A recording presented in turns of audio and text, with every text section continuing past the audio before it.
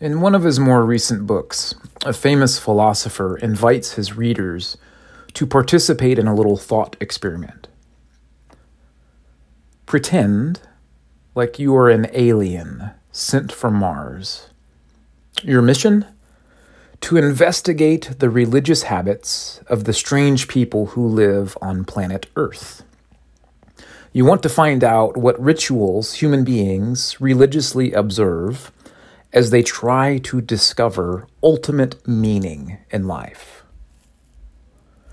So, you enter the Earth's atmosphere on a Sunday morning, somewhere around 10 a.m., and from above, as you hover over cities and towns in your little spaceship, you can see several buildings that have towering steeples with crosses on them. And you think to yourself, well, these look like sites of religious devotion. Perhaps I should get a closer look. But as your spaceship draws near to several of these steepled buildings, you notice that the parking lots are pretty empty, and that there's not a whole lot of people walking through the doors. That's strange, you think to yourself. If most people aren't frequenting these religious sites anymore, then where are they practicing their religion? What religious sites are they frequenting? Where are they going in order to discover ultimate meaning in life? So you swoop up higher once again to get a bird's eye view. And after scanning the horizon for several minutes, you finally see a big building with a full parking lot and lots of people walking in and out. So you land your spaceship in this parking lot and you walk into this building.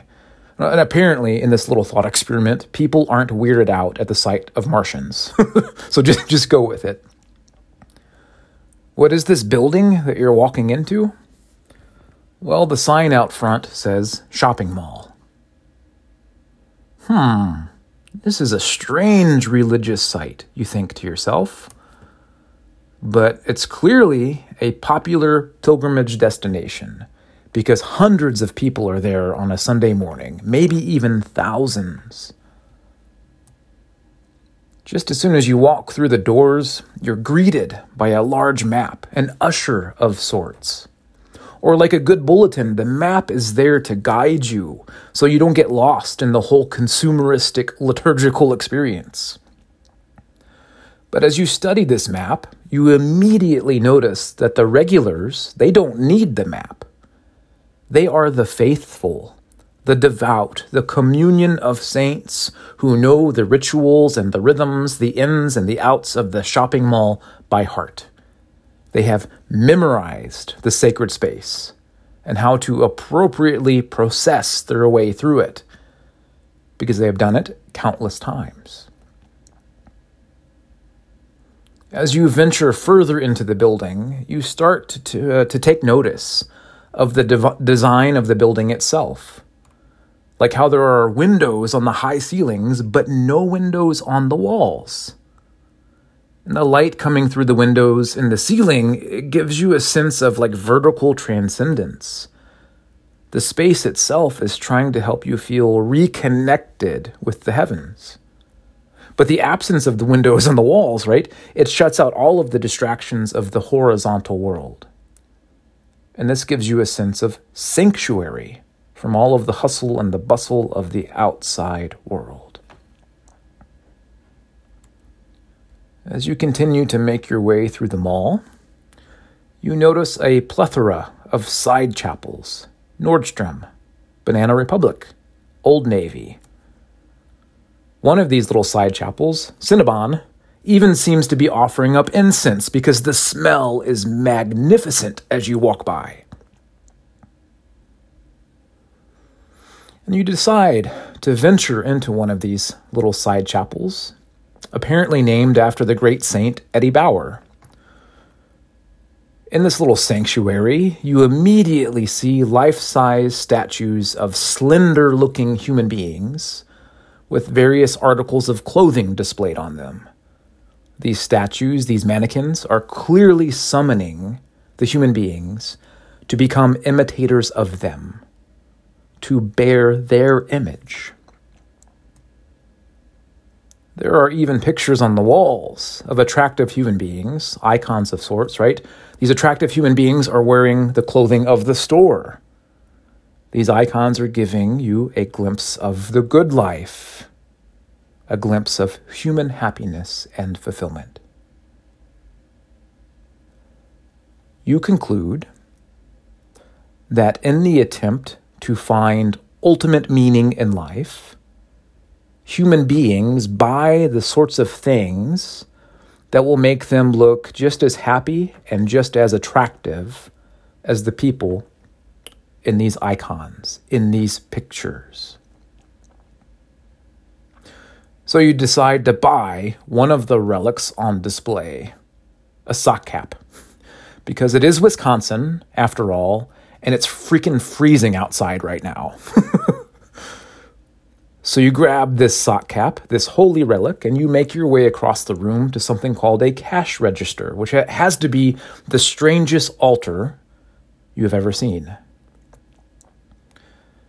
And even though the teenage priest behind the register looks incredibly annoyed, she takes your monetary offering nonetheless, and she does her little ritual. Soon enough, the relic is bagged and back in your hands again. What was merely displayed before you before, moments ago, now is in your hands. Then the priest, she tells you to have a good day as you go forth from the chapel, like how a deacon would invite a congregation to go forth in peace at the end of a church service. You put the sock cap on as you get back into your ship. Even though the relic on your head is nice, you are confused as to how it's supposed to help you to discover the ultimate meaning of life. You fly back to Mars, and you report to all of the other Martians that, contrary to popular human opinion, the religious impulse is, in fact, live and well on planet Earth. But it is a strange religiosity that human beings have cultivated for themselves. My friends, there is no such thing as being not religious. People today pride themselves in deconstructing their faith and deconverting from their religious upbringings. They are happy to have left all of the messiness and the outdatedness and the narrow-mindedness of institutional religion behind.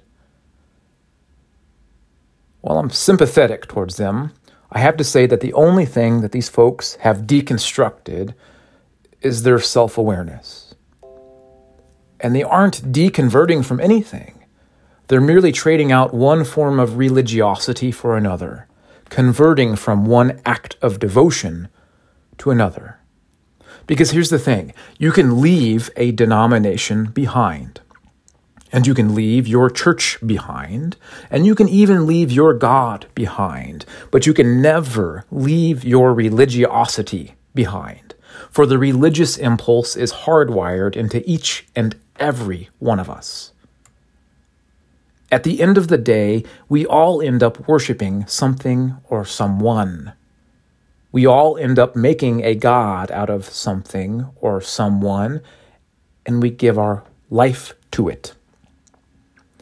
As Bob Dylan once said, you've got to serve somebody. The question is, who or what will you serve? Who or what are you choosing to worship? When people stop participating in organized religion, like when they stop going to church, religion doesn't just magically disappear from their lives. It doesn't work that way. No, they simply end up elevating something else in their life to that divine status.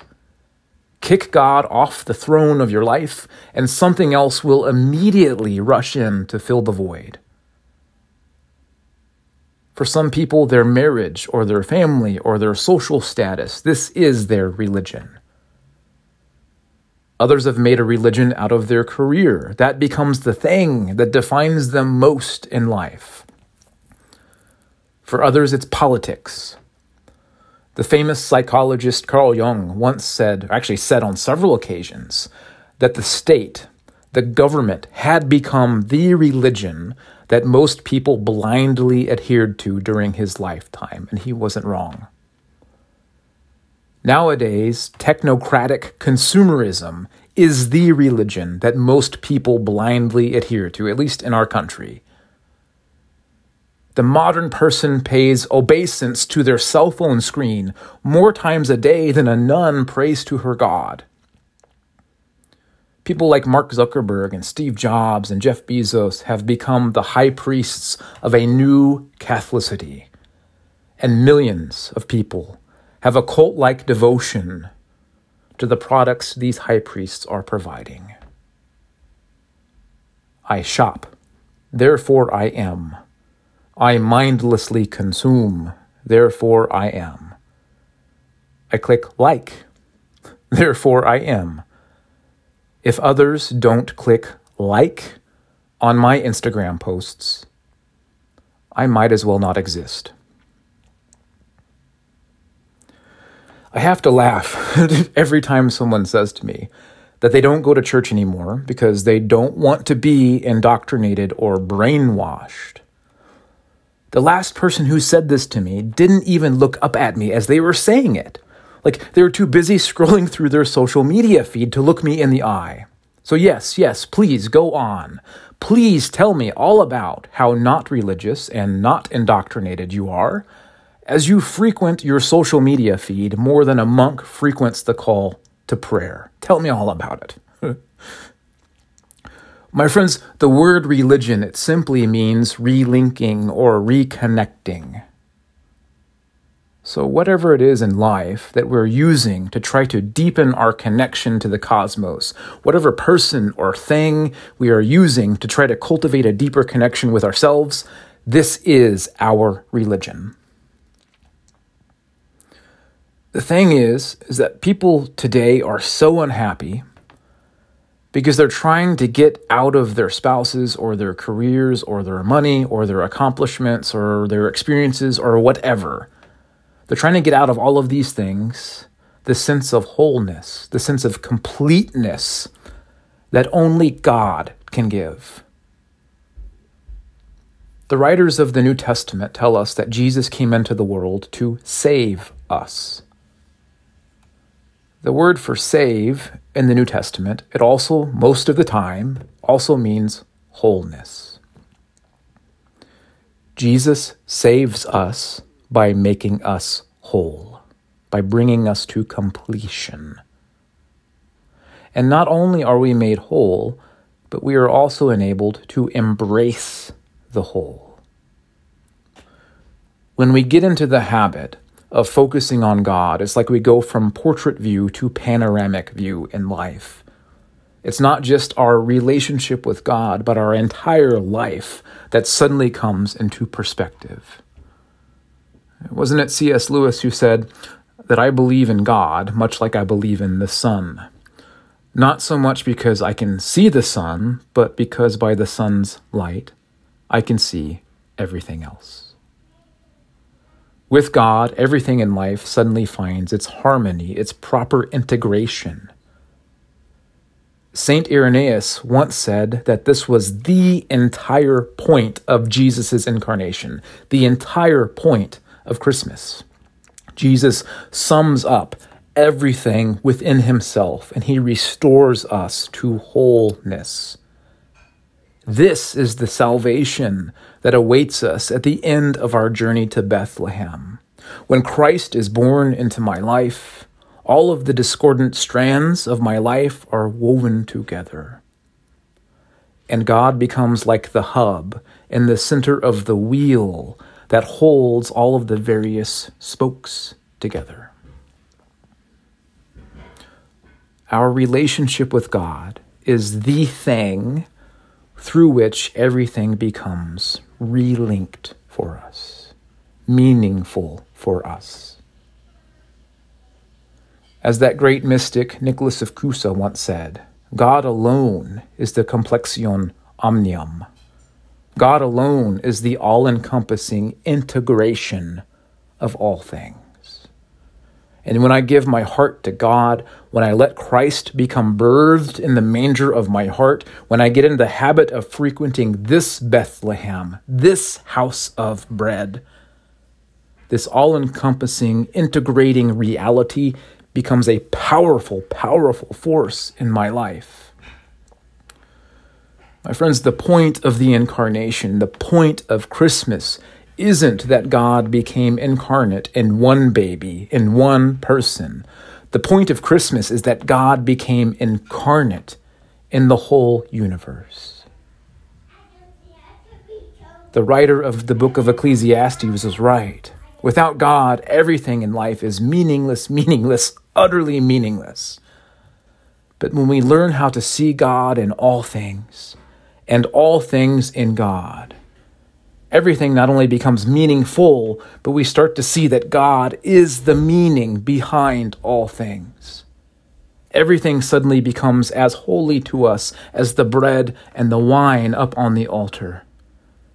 Everything becomes the Eucharist to us, the real presence of Christ to us, God's kingdom come to us. But the only way to have our eyes opened to the Eucharist out there is to make it a habit of meditating on the Eucharist in here.